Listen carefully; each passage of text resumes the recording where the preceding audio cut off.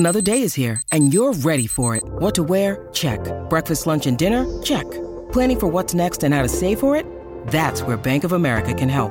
For your financial to-dos, Bank of America has experts ready to help get you closer to your goals. Get started at one of our local financial centers or 24/7 in our mobile banking app. Find a location near you at bankofamerica.com/talktous. What would you like the power to do? Mobile banking requires downloading the app and is only available for select devices. Message and data rates may apply. Bank of America N.A., member FDIC. This is your typical radio ad while eating a Crunch Bar. This is Automatic of Otto's Used Cars. This weekend only, we're having a whale. Bring the kids. See for yourself. It is huge. Gonna make a big splash. No other dealer can say they have a whale like this. When things sound dull, turn up the fun with Crunch.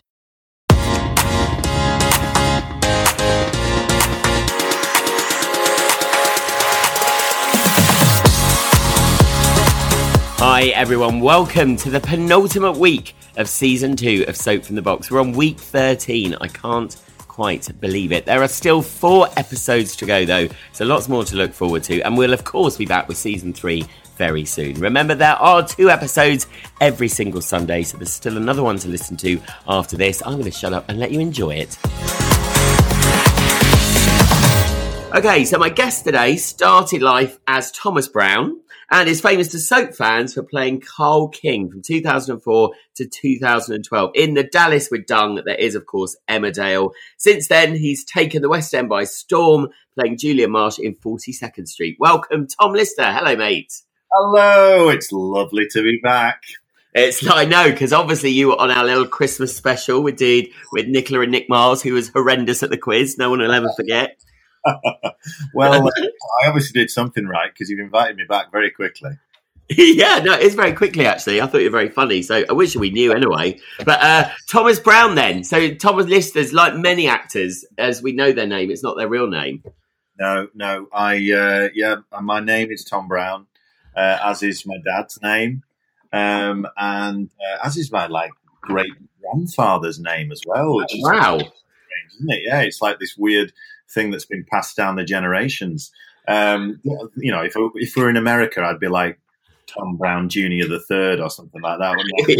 Yeah. And so, was it a normal Spotlight thing? Which, if people not Spotlight, was it Spotlight? Yeah. Where younger viewers probably or listeners wouldn't know about this, but if you had the same name as another actor, you had to change your name.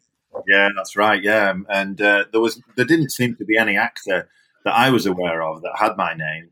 So maybe it was a stunt performer or somebody like that, and I could probably change it back if I wanted to now. But obviously, it became quite nice because you end up having like a bit of a hat for work and a hat for home, and you make friends, and then people don't know what to call you from time to time. Yeah.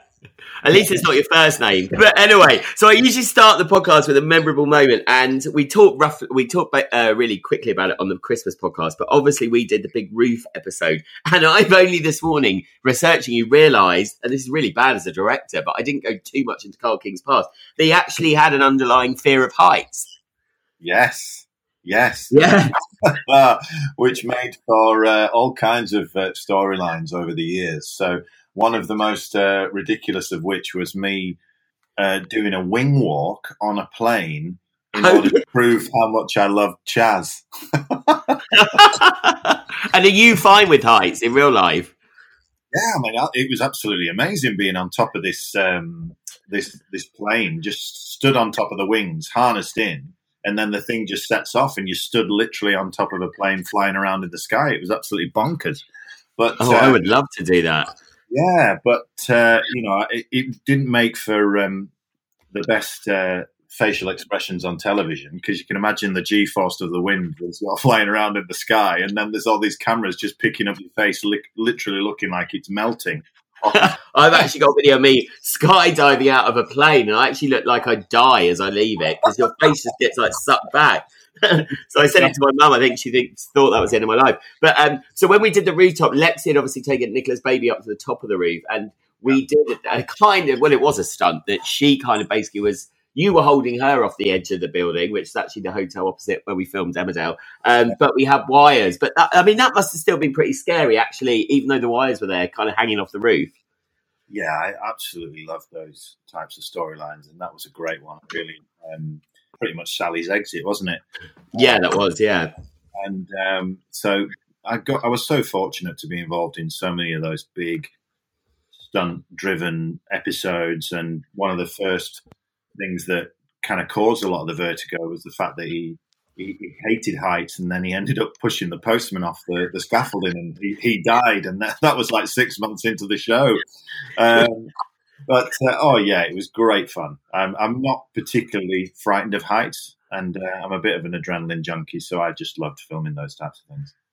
And it's great because it's so safety in place. It's almost like, you wouldn't ever, loads of people could go wing walking. You probably wouldn't ever try just for fun to hold someone off the edge of a building. So it does kind of allow you to do these crazy things that you would never get to do in real life, doesn't it? So, right, we're going to start with a bit of a quiz. You've kind of given away the first one, actually, and we talked about this at Christmas, but just to get us through the storylines. So whose dead body did Carl and his brothers move to the back garden of a house? Oh, that was Paul Marston, the postman. And tell us, for anyone who hasn't listened to that Christmas episode yet, you actually auditioned for that part a year before you got Carl King. I did. It got down to myself and the chap who ended up getting it, and he got it, and I was absolutely devastated. And at the same time, I was auditioning for the Policeman on Heartbeat, and I got neither job. So that was quite a bleak Christmas.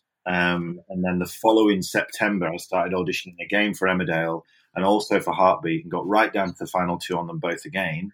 And then obviously got the part of Carl King. And then 6 months in, killed the postman off.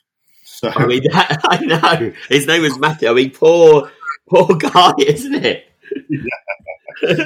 But that must be, and just you saying that, obviously people think it's so glamorous, the life of acting, but actually a lot of it is rejection and not getting stuff as well, isn't it? It must be, because obviously if you got down to the final two for the postman, it means you went to a lot of auditions. It must be absolutely mortifying when you don't get a part. Yeah, a good friend of mine, Andy Nyman, he wrote a small little booklet called The Golden Rules of Acting, which is absolutely brilliant. There's loads of nuggets in there about just about the industry and all the idiosyncrasies that we all have to cope with on a day-to-day basis. But basically, getting a job is the thing that is not common. Do you know what I mean? So loads of processes of rejection and elimination, or not making it through to the next round, or what the worst thing, going for an audition and never hearing anything back. So you kind of there's this really strange, do you leave it a week and then just draw a line under it and move on? Or maybe it's taken them a little bit of time to decide, so maybe it's 2 to 3 weeks. And it's horrible because unless they come back to you and say, actually, we really liked you, but it's not going to go your way, you just don't know. So my agent, who I first had when I was with Emmerdale, used to say, just assume you haven't got it as soon as you walk out, because everything else then is a bonus. I thought, that's really negative. Yeah. But actually, it's not a bad thing, because sometimes you go in and you want it so badly that it just really cuts deep when it doesn't happen. You don't get it. Well, I always say, when I do acting work classes, I always say, it's not like you're up against people who are rubbish. Often it's like 6 people who are just as good as each other, and it's and everyone wants it that badly, and it's just somebody might have I said sometimes on Emmerdale, it used to get down to, we've got too many blondes on the show already because all these guys are as good. Let's go for the dark-haired one. And sometimes it'd be that ridiculous. But at least I would always try to let everyone know, because I think it's terrible when you don't, because you might just think you were awful as well. Because obviously there are a couple of humdingers in there who are terrible, which actually then it's really awful to phone them and go, I'd probably give up. But so eventually, obviously, you got Carl. And what I love about Carl, so he was... in 2004, it was announced that in The Sun that they're bringing in 4 new single hunks who were brothers and would improve the sex appeal of Emmerdale.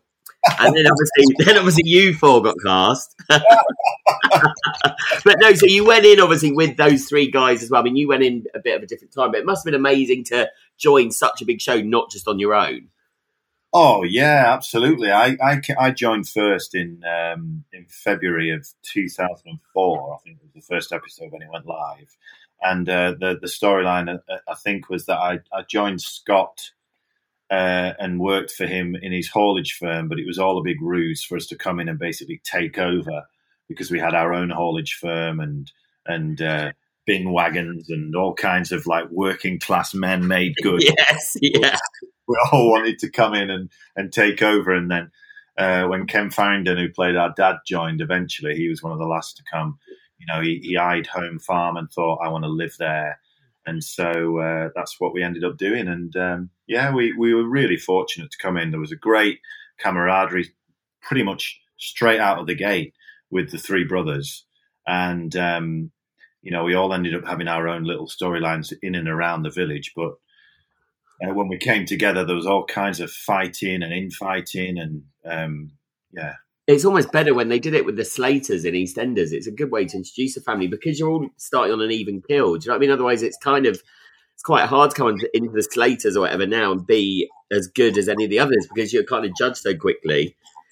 And there is obviously there's a trial and error element to it when you're bringing in a new family, and they just seem to have found something that worked and that the audience really took to when we came in. So in some ways, we were really fortunate because there was just a little bit of a sprinkling of gold dust over the family as it came in, and it seemed to fill a gap that was missing in Emmerdale at the time. He was described by The Guardian as well. I read this as a fool whose underpants are easily parted. By The Guardian, it's like amazing. I put that on my gravestone. Yeah, that's brilliant. But yeah, you were, because you weren't as bad as you ended up, were you, when you joined? I mean, you kind of got badder and badder, Carl, in it. Well, I always like to think that he was misunderstood, and that just people accidentally kept dying around him, and he never meant to do it. Apart from when he smashed his dad over the head with a statue and threw him through the window at Home Farm. But he had a drink, so Yeah, we all get angry when we've had a few. Yeah. So next question to move us on, right? Who did Matthew move in with to start a rival company with to the rest of you?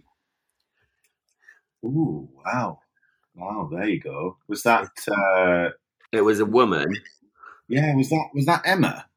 No, it was Sadie King. Originally, I was going to say Patsy Kensit's character. When Patsy came in, I mean, lots of people say this, the vibe kind of changed, not because of Patsy, because she almost brought attention to Emmerdale, because Emmerdale was always the underdog, really, and then suddenly Patsy seemed to bring the Paps to it, and it kind of went to another level, didn't it? It really did, and it was absolutely incredible having Patsy Kensit on the set, I mean, I remember watching her back in Lethal Weapon 2, so it was great, and she brought energy to the set on a regular basis, and we had a lot of fun with her. And it caused, I mean, didn't she come in on a helicopter? Yeah, she arrived at a helicopter. Yeah, I mean, she did make an entrance. Yeah, so that was quite exciting. I remember they always used to try to find ways of bringing people in excitingly. I remember the biggest mess up they did was Amanda Donohoe, and they had this huge sequence arranged of her like galloping across fields on a horse. And when she arrived, they asked her if she rode, and she was scared stiff of riding. Yeah. Do you remember? It was like the biggest. It was like, oh God. Is there? What was the kind of? I mean, you obviously were involved in the Who Killed Tom King storyline. Which must have been really exciting. We mentioned this at Christmas, but you didn't know, did you, for ages? Just like, I mean, EastEnders, it was even bigger, I suppose, because they didn't know until on the night of the live, in the middle of the show, they got told. But what did you think when you got told? Well, I was like, oh, well, surely it's got to be me, because it makes most sense. I mean, some of the reasons behind it were the most ridiculous reasons I've ever heard of in my life. But, how Bob might have done it and all this. I know, Glynis. I mean, Glynis's character actually thought it was Bob for ages, the worst detective in the world. Oh, it was so funny because we would you'd get to the end of an episode and obviously you had to remain as one of the suspects. So you almost had to do an arched eyebrow to the camera at the end to trick the audience. Is it me? I don't know. You don't know. Who knows? we'll find out soon, or will we? But one of the most vivid memories I have of that is that amazing Usual Suspects poster that we had mocked up. Oh, yeah.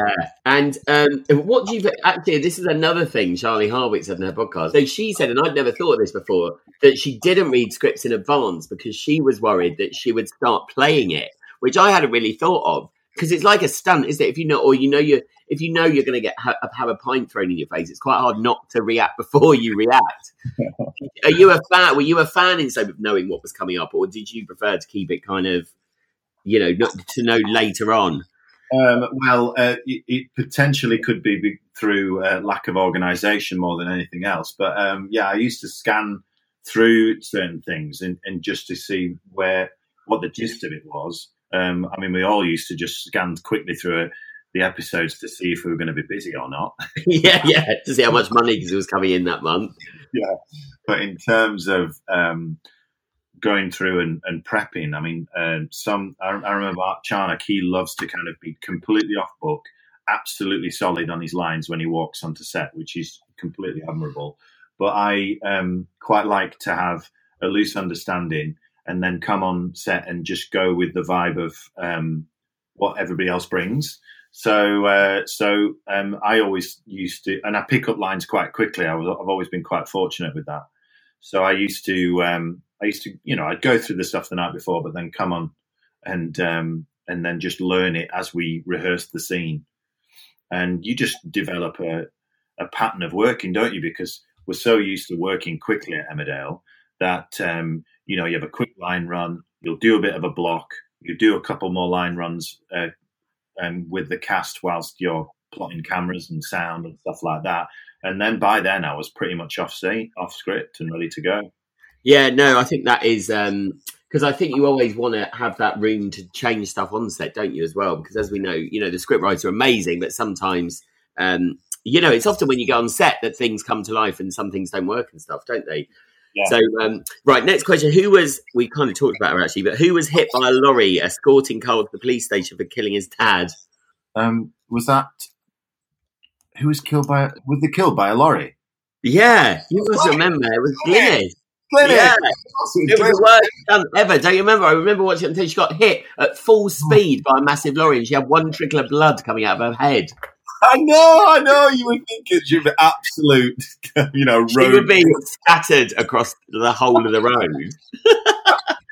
But I'm going to play you a clip from Glynis's episode, and this is when we talked, and I don't know whether I've ever told you this, of what happened when she knew she had scenes with you, and I kind of told a lie but forgot to tell her the truth. So here is her at the time that Tom... because the trick of television is when you do kissing scenes, you obviously just peck on the lips. You don't use any tongue. And I told Glynis that Tom Lister was adamant that he had to use tongue and forgot to tell Glynis that this was actually made up. And so Glynis, when you did a scene with him, actually said to him, Tom, I just have to say, I don't use tongue. And he was like, he looked horrified. And the other thing about that affair is I was a lot older than Tom Lister. I think he was literally in his 20s. He looks much. Anyway, we'll go on. You can listen to Glynis's podcast. But yeah, I forgot. Do you remember that? How embarrassing that she actually said to you. I remember. It was so funny. Well, she never really said anything at the first time we had a kissing scene.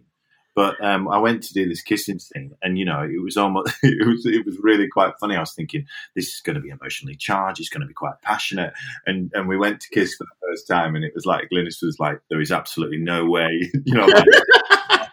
and you are putting anything inside my mouth, and I was like, "Hey, it's all right, don't worry." And then I found out what you'd said, and I thought, "You little beggar." I know. I felt so bad not telling her. It was only like a joke, and then I didn't tell her. Oh my god! But Glynis, I was in love with when I was young. That must have been quite cool having Glynis come in to play your love interest as well. Amazing. I used to watch Dempsey and Makepeace and thought, oh my word, Glynis Barber's coming in. I know you had a few of those moments now. Patsy, Glynis. I know. And Emily Simons. Yes. The first lady that Carl fraternised with when he went into the village, and obviously grew up watching Home and Away and things like that. So that's like rule of three. That's a brilliant three to have. Glynis Barber, Emily Simons and Patsy Kensit. Did you get it on with Patsy Kensit? No, I didn't know. Oh, okay. If you want to finish that trio off, Linda Lusardi. Oh, yes, of course, Linda Lusardi. Fraternized on set, but apparently Carl lost his virginity to her. So Carl basically had a good ride, as well as, so to speak, what he did. And as a little surprise, I'm just going to play you this. Oh, Timothy. Mr. Blister, my long-lost lover. How are you, darling? I hope you're well. I was just thinking about the most memorable things that I could think about about working with you. I mean, the things... You see, I have children. They're in the background talking. And things that popped into my head were... the good old favourite time when we worked our butts off to do that scene when we were speaking. Mummy's talking to Timothy Lister. Yes. It's a bit hot.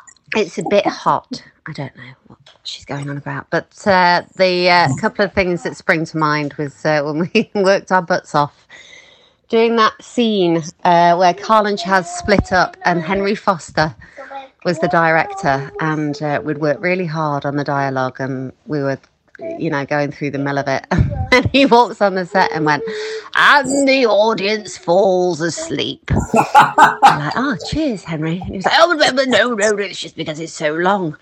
And then I miss warming my hands up underneath your armpits at the village. Random. And how we teased it during the live that you should just open your eyes at the very end of the episode when they panned out, just so that you weren't going to die. The live will always stay in my head as an amazing, scary, exhilarating, bonding, brilliant. I know everybody else was petrified, but I think with us having so much to do, and as a fitting farewell to our characters being together, and a fitting tribute to all those years that you were with us, for it to... I've got a reversing toddler with a toilet roll coming through the house. I'm trying to be all sentimental and nice, and I've got mental children and a dog here. So I miss you, Mr. Blister. I'm just so proud. Shush. So proud that you went on. No. So proud that you went on to do such amazing things. Even though it was our loss losing you, it was their gaining such a talented man to do all those amazing performances that you've done since. I miss you, Mr. Blister, and I wish you were back. Maybe Carl's twin sister? Twin brother can come back. I love you, darling, and I hope you are well, and the kids, and sending you loads and loads of love. There we go. Lucy Parker, obviously, who plays Chaz. But yeah, you had a brilliant relationship, didn't you guys? We really did, and I miss her so much because we had so much time together on the show, and really we got together pretty much straight out of the gate, and then obviously I ended up fraternizing with pretty much most of the women in the village, but always she was the true north. I just kept going back to her, and there was such a great chemistry between the two of us that it was sad in a way that it had to end in the way that it did. But I was also so fortunate to have that brilliant storyline with her and Dom Power and everybody else, and so that I'll never forget that live episode. I mean, so often when people leave the show, I can't remember if I said this at Christmas or not, but so often when people leave the show, there'll be a scene on set which is your final scene. And it's whoever's there on the day. It might be at 11 o'clock on a Monday morning, and there's only like the crew there and two other actors, and everybody says a fond farewell, and then you kind of pack up your dressing room and off you go. But because it was a live episode, everyone was there, and there was like 3 or 4 crews, the whole cast. And so when I finished, I just got jumped on by the entire company, and I felt so fortunate for that, and I just kept bursting into tears. Oh, you're right. That's an amazing way to end, actually. I mean, I've been on set when, like an actor. I remember Barbara Windsor, actually. We'd filmed all of the huge emotional stuff and then did a really basic scene to end on. And they're all trying not to cry in it. And all we're talking about is something like cake or something. Do you know what I mean? It's like really hard. But yeah, your scene was the dying scene. And it is funny, isn't it? Because literally, it's probably the only time that you could have actually opened your eyes because it was live and that's what would have gone out. I mean, obviously, you wouldn't have been the flavour of the month, but is it good as an actor to have had that end, though? Do you know what I mean? Does it make you have to move on? Because obviously, Sam Giles says on the podcast that it's quite hard not dying in it because you've always got it there at the back of your head. Yeah, it's funny. Me and Nick Miles were having a bit of a text conversation back and forth the other night, and I was saying, "Come on, mate, there must be room in Emmerdale at the moment for a zombie storyline. I could live in a basement, and you could just bring me the brains of some of the dead villagers out of the cemetery. I could just live there like some kind of weird Frankenstein monster, and then we can work together again." He was like, "Absolutely, there's definite room for a zombie storyline." Carly Hardwick's done it. She went back as a ghost a couple of times. Oh, I got asked to go back as a ghost. There's no way I could do it. And then, did you? Yeah, and then in the end, they got somebody who looked like me from the back and then just pulled out a couple of lines from old audio. Oh, no. What are you doing? They've done that quite a bit, actually, because there was quite a lot I saw when I sometimes put it on of Lisa Dingle back from the dead in Bell's Head, which was all quite odd. Yeah. But in going back to your question, yeah, I do think that the finality of it really helped me to kind of think, right, I can't be constantly looking over my shoulder when times are tough, or when, particularly now, when we went through, the last year where soap's almost been one of the only things that's been made. I can't ring up some of my old friends and go like, "Hey, how do you fancy seeing Carl King back for a bit?" Yeah. I have to move on and I have to forge a new path. And that's meant that I look back on it on nothing but fond memories and all the friendships that I made there. But we move on to new pastures and to hopefully bigger and better things.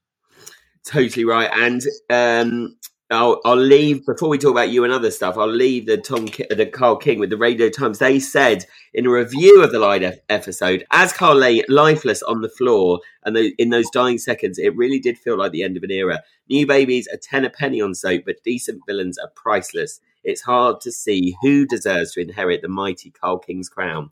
Great review. I saw that. That's really lovely. Oh, did you? Yeah, brilliant. And it is hard. I don't think actually Carl King's boots have been filled because obviously all soap, they tried to do another baddie. So it's such a long time ago now, but people still, come up and say lovely things about it when they see us in the street. So obviously it made an impression.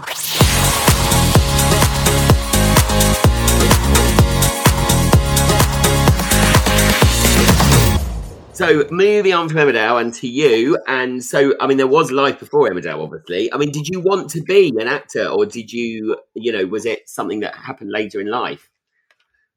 I never really sought it out as a career. I didn't grow up going to stage schools or anything like that. We used to write. I've got a twin brother and a really close network of friends, and we all grew up in this tiny little village in the Yorkshire Dales, and we used to write little skits and stupid sketches, and we'd film all kinds of stupid things and entertain our families. So we always had that, extrovert and showy offy nature, I suppose. We used to go into the nativities at Sunday school and all that type of stuff together. But then when we went into school life, I never even thought about anything like that until we got to sixth form. And they asked the football team to audition for this play that they'd written. It was all around 50 years celebration of Victory in Europe Day, VE Day. So the art teacher and English teacher had written this whole story about this football team going out to fight in the war. And so we all got told we had to audition. So we did, and I got the lead, and then I just got the bug, and that was it. I was off. I just loved it, and then performed a couple more times in the school shows, and then decided to defer university and go and join a theatre company for 2 years. Oh, wow. And so it was like going around doing performances in schools and, drama, English and RE lessons and things like that. And which was incredible. But then then I decided to just have a punt and go for drama college and managed to get in and went to Birmingham for 3 years. Amazing. There must be a thing about trying to get the Manly sports teams to do drama at school. Yeah, I mean, I think there was a part of me that just never really dared do it because I didn't want to fail. And I think that is that I constantly fight with a little bit inside myself of like having to put yourself into risky situations because I think we all have that thing inside us where we don't want to mess up or we don't want to be laughed at or we don't want to fail. But then equally, if you don't put yourself in those situations, you don't grow and you also don't. You don't know.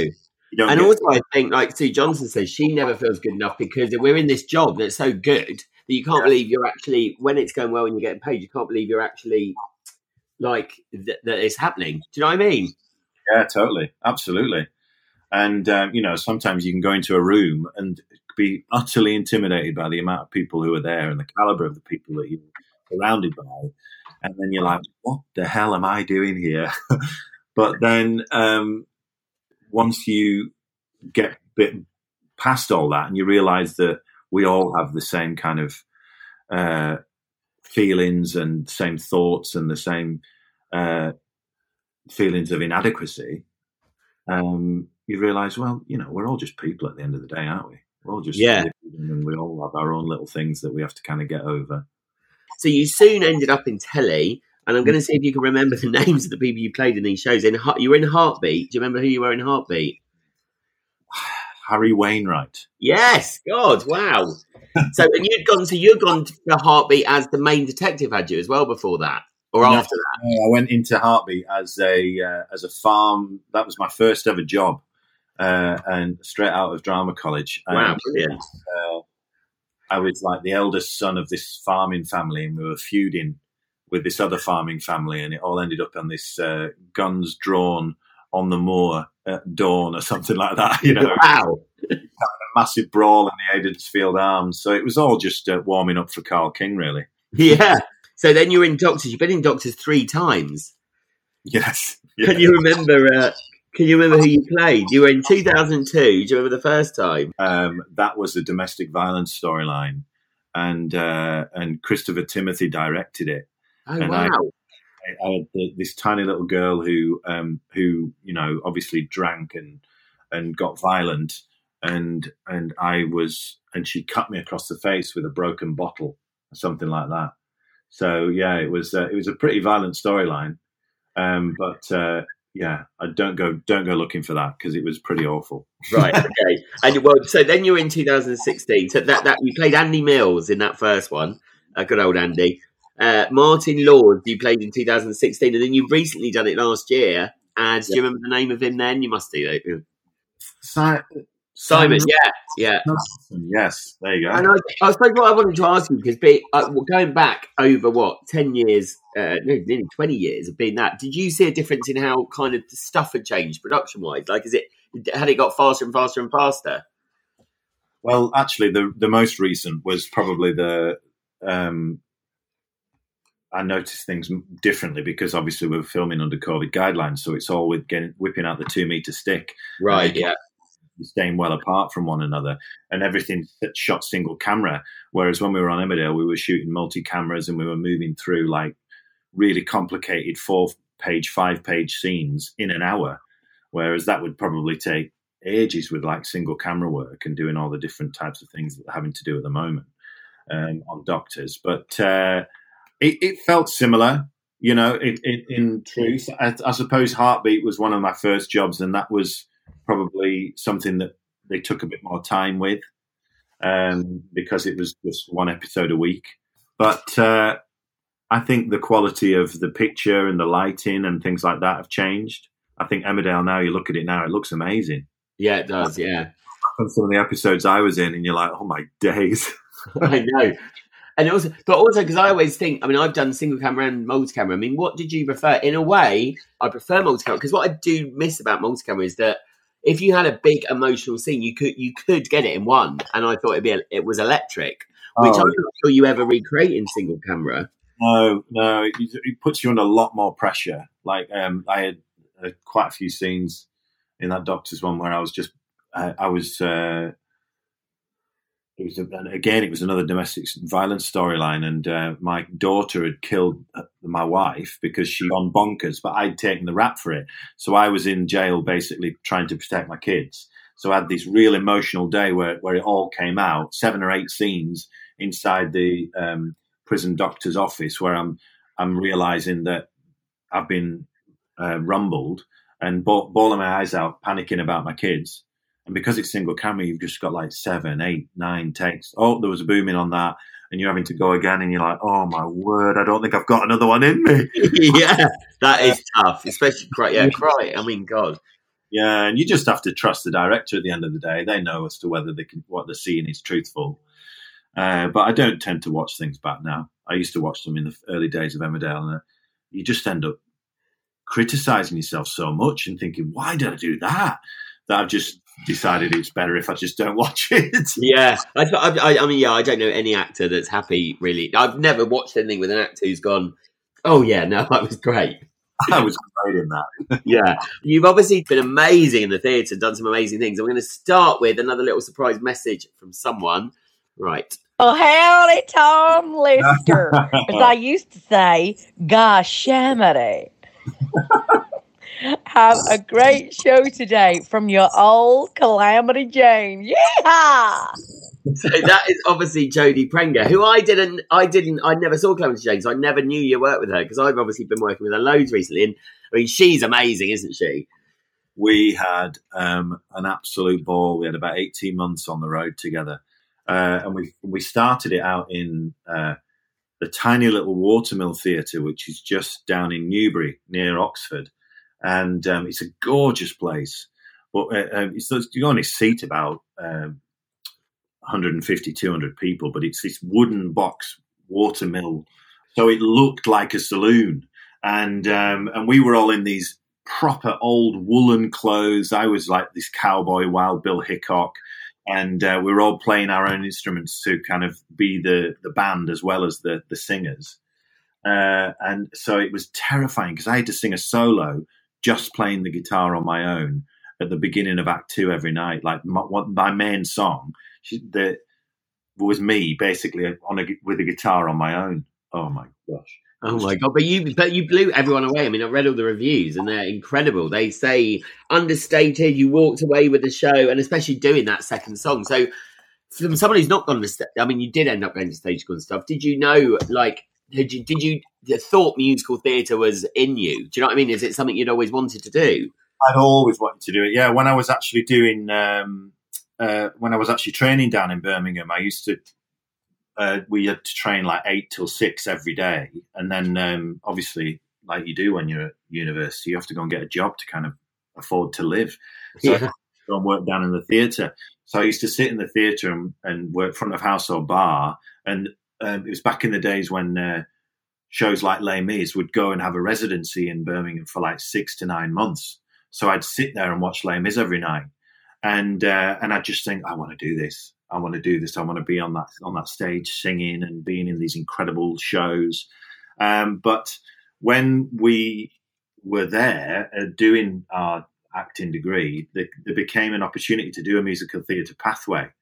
And it was a brand new thing that they were starting out, and they asked loads of us to do it in year 2. And I said no, partly because I thought they're only just starting it. And I figured if I can sort out my acting and I can get that part of it right, I know I can sing, and I can also just improve my singing as I go. And sure enough, that was a great decision. I was very lucky that I made that decision because it was proper awful with some of that musical theatre stuff. And I figured that I went straight into telly, which I was really fortunate with, because then it gave me a level of profile, which meant that I could go into some of those musicals at a bit of a, getting the opportunity to get some great parts. Yeah, because obviously there's a big, that's part of the debate, isn't it? Chelsea Halfpenny said the same. There's that debate between, obviously nowadays there's they, of course, put TV stars, and it's not the TV stars can't do it, but to get bums on seats, that would cause a bit of a thing in the theatre industry with these people. But so how? I mean, obviously, the thing is, we all know you can act and sing. These people doing it anyway. But did you find that resistance at all joining theatre? I think that you'll have a little bit of that when you walk in, especially if people don't know you. And then hopefully as time goes on and they realise the type of person that you are, then all those initial preconceived ideas that we have of one another just melt away. And, there's one thing I can't do. I can't dance. So, I certainly, I'm not one of those 4-trick ponies. But, no. I mean, working with someone like Jodie, who obviously, blows me away, actually, how incredible she is, must be amazing to go on tour with someone who's such a musical theatre, goddess as well. You must learn so much from each other. We did. And she's just a force to be reckoned with, in terms of her energy. We'd work hard. We'd play hard. We had a lot of fun. We did some shows together after we'd had some pretty heavy nights out, and she was always incredible. And that meant that you had to kind of match that, because otherwise, it wasn't fair, one, on the audience, but also because everybody's there and you've got to do it, haven't you? But my word, we had some fun on that tour. Crikey, there's some stories that came away from that. I bet. I mean, that is definitely where the saying, what goes on tour stays on tour. Isn't it? But theatre tours, and again, though, although it's fun, people out there listening will probably think they're the most glamorous things in the world. But again, theatre tours, you have to find your own digs and everything, don't you? Absolutely, yeah. They've got to some parts where you're travelling the UK and you can go to some incredible places and stay in gorgeous digs. I remember when we were staying up in Aberdeen, we'd found this place on the sea front, and we were staying in this incredible house. We'd got an Airbnb, me and a couple of the lads. And one of those Airbnbs where the boat just pulls out all the stops. And we were literally a 10-second walk from just sitting on the beach. Wow, amazing. And then we went to Dartford, 3 of us sharing a travel lodge room. Oh, my God. To save some money. I think it was something like £33 each for the week. We were eating, porridge out of, those Just Add hot water. Yeah, that they leave hanging on the door. Yeah. When I did EastEnders, I paid more for my 2 weeks in the Ibis in Boreham Wood than I did to go on holiday to Mauritius. Oh, my word. That was depressing. And that's what people would be like, oh, my God, you're directing EastEnders. They put you up in somewhere amazing. I'm like, no, I put myself up in the Ibis. Yeah. Yeah. Just that. What I love about theatre, I think, and I directed my first play, obviously, at the end of last year, for the actors, I think, because you get that, from the very beginning, you get a sense of what's working from the audience and you can adapt it. Whereas on TV, you just don't know, obviously, until it goes out. No. And I think that was part of the reason why I just stopped watching and stopped, because if you watch or if you, with social media and stuff like that, you can just have people just being ripped apart. Yeah. So it's just best to kind of completely stay away from it. And I guess the only thing that as to whether it's working or not is if the writers keep writing for you and the producers keep renewing your contract. So yeah. Whereas on theatre, did you find as well? People always say, wherever they are and you go to see a concert, they're like, "Oh my God, you're the best audience ever," which they've said every night. But did you see a kind of divide in audiences as you went around the country as to the levels of kind of what they were like? With Calamity Jane, we just didn't know that people were going to take to it like they did. And I think lots of people came to see it, friends of ours, who thought, well, I don't really know the film. I suppose it's going to be all right. It's just a Wild West musical.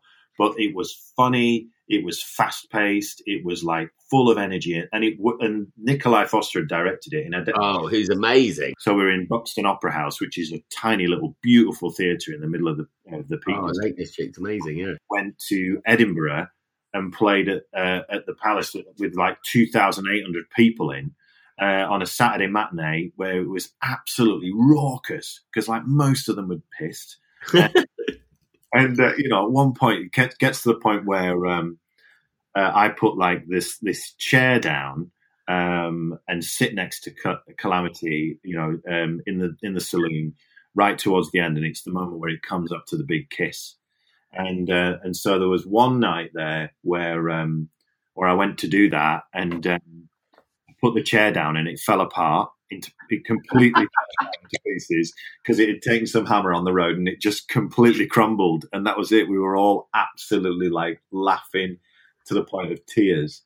On the final Saturday matinee, I went to sit next to her, and it was just the most electric audience.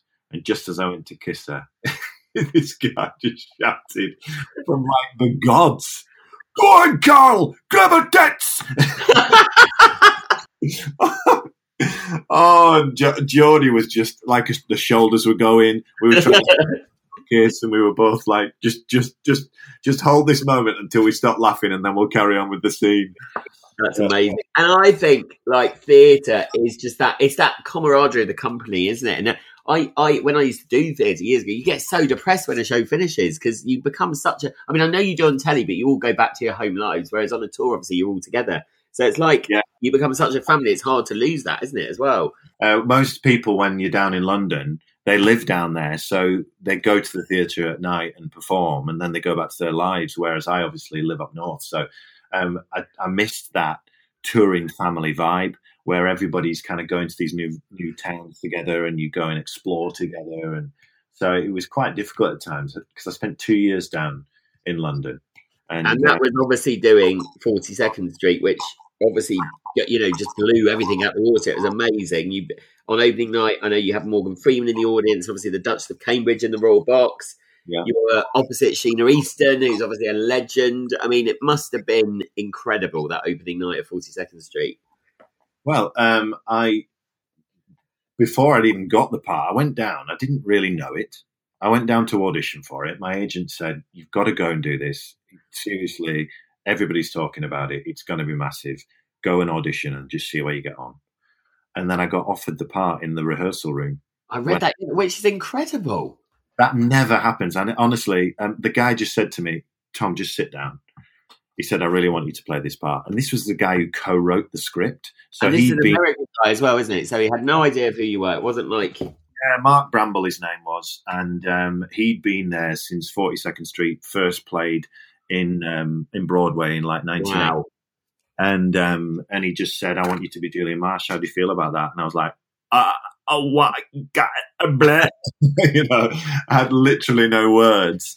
And then... and that is amazing. Did you walk out? Was there a line of people afterwards? You just walked out going, suckers. But that's incredible. Well, I just felt so lucky, really. And the two lasting memories of that show are, like you say, the opening night, where we played in front of a few audiences, but then that was the one where you wanted to blow it out of the park because that's when all the papers were in, and it was all going to be this big showy moment. And there was incredible people in the audience.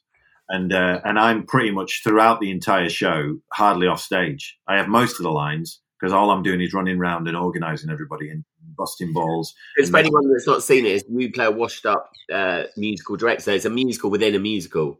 Yeah, so it's post-Depression America. Everybody's literally on their backsides. They've got no money. They haven't been able to put shows on for ages. And suddenly this Texan millionaire has decided to put some money in to put on a musical.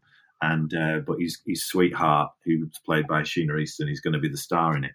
So we start putting the show on, and then she gets knocked over by a young girl in the chorus line and breaks her ankle. And that's just as when we're rehearsing in Philadelphia and about to take it back to Broadway. So then it's all over. But then the young girl who knocks her over in the chorus line ends up stepping in and becoming the star. So the final moment, I'm on stage singing 42nd Street, the reprise, on my own, just under this big, massive floodlight. Do not screw this up, whatever you do. And I could see the Duchess of Cambridge coming out of the Royal Box because she was about to come on stage during the curtain call. And she's standing in the wings as I'm singing. I'm like, don't forget your lines. Don't miss this massive last note. All these things flying through my head, and then managed to do it. And I was so pumped as I walked off stage that I nearly went up to her and threw my arms around her. I was going to say, because it's the end of that show, you just want to grab someone and be like, yes! Yeah. Yeah, I mean, it was incredible. I just went up and had a chat to her, and she was lovely and said some really nice things. And then on the final night, again... You did 2 years in it, didn't you? Yeah, just shy of 2 years. And on the final night, it was absolutely packed to the rafters, and they just kept doing ridiculous standing ovation throughout the entire performance. So at the end, air dance at the end, everybody stood up and never shut up for about 5 or 6 minutes, just clap, clap, clap. And then and cheering, and I mean, we'll never forget that. That's part of history. I think anyone's dream, even if they can't act, would be into West End, just to see a name up outside a theatre. Jodie told the story when she was in the Coronation Street musical, which obviously didn't set the world alight, and her and Paul O'Grady were like moving set on stage because nothing was ready for the first night. But amazing 42nd Street. And then obviously to end, you've been doing loads of your own stuff as well, because you write, you've done Lost in Limbo Land recently at Christmas, which went around schools, which is like a panto. You obviously had the fastest selling panto show in the history of the Grand Theatre in Blackpool, but then you never got to do it in the theatre, did you, in the end? No. So when we talked at Christmas, we went into rehearsals, and then obviously theatres had to close, so we quickly filmed it and they put it out as a screen. So it's been a tough year, and so we've just been trying to stay creative and try to. We've opened up a company that produced the school's pantomime that went out and sold really well, and we and in the process at the moment of we're going to put out a live YouTube show on Sunday nights, myself and Steve Royal, called Lock-In. So it's Steve and Tom's Lock-In. We're filming it in a pub. So we're inviting everybody to come in and have a drink in the pub virtually with us, so they're probably going to be sat at home thinking, you absolute gits, how much I want to be in a pub right now. And I know. Well, although it will only be you two in there. I was going to say if you had selected people in there, it'd be a nightmare. But yeah, God, it will be quite nice for you to be back. It's just that smell of a pub. Yeah, so we're going to film that. We're going to have just an hour of entertainment and silliness. We're going to have some celebrity guests coming on, maybe in person or virtually. So it should be good fun. We're going to see how that goes. So that's Lock-In on YouTube. People can watch. And then, so Pantomime, but do you think you'll do, because obviously, like We Stream's a play, but it's not the same as doing a big panto show, because you rely on it's just a different vibe, isn't it? Because the audience can get involved. So will you still put plans in place to put that on, do you think, next year? Or well, we wrote it and designed it as a film. So it wasn't the Lost right, okay. Oh, great, okay. We made it to be a visual format, and it worked really well. And actually, a lot of schools picked it up and said, "This is great because we can't afford to take all of our kids to the theatre. Yeah. We'd love to, but we can't. So it's possible that we might do something similar.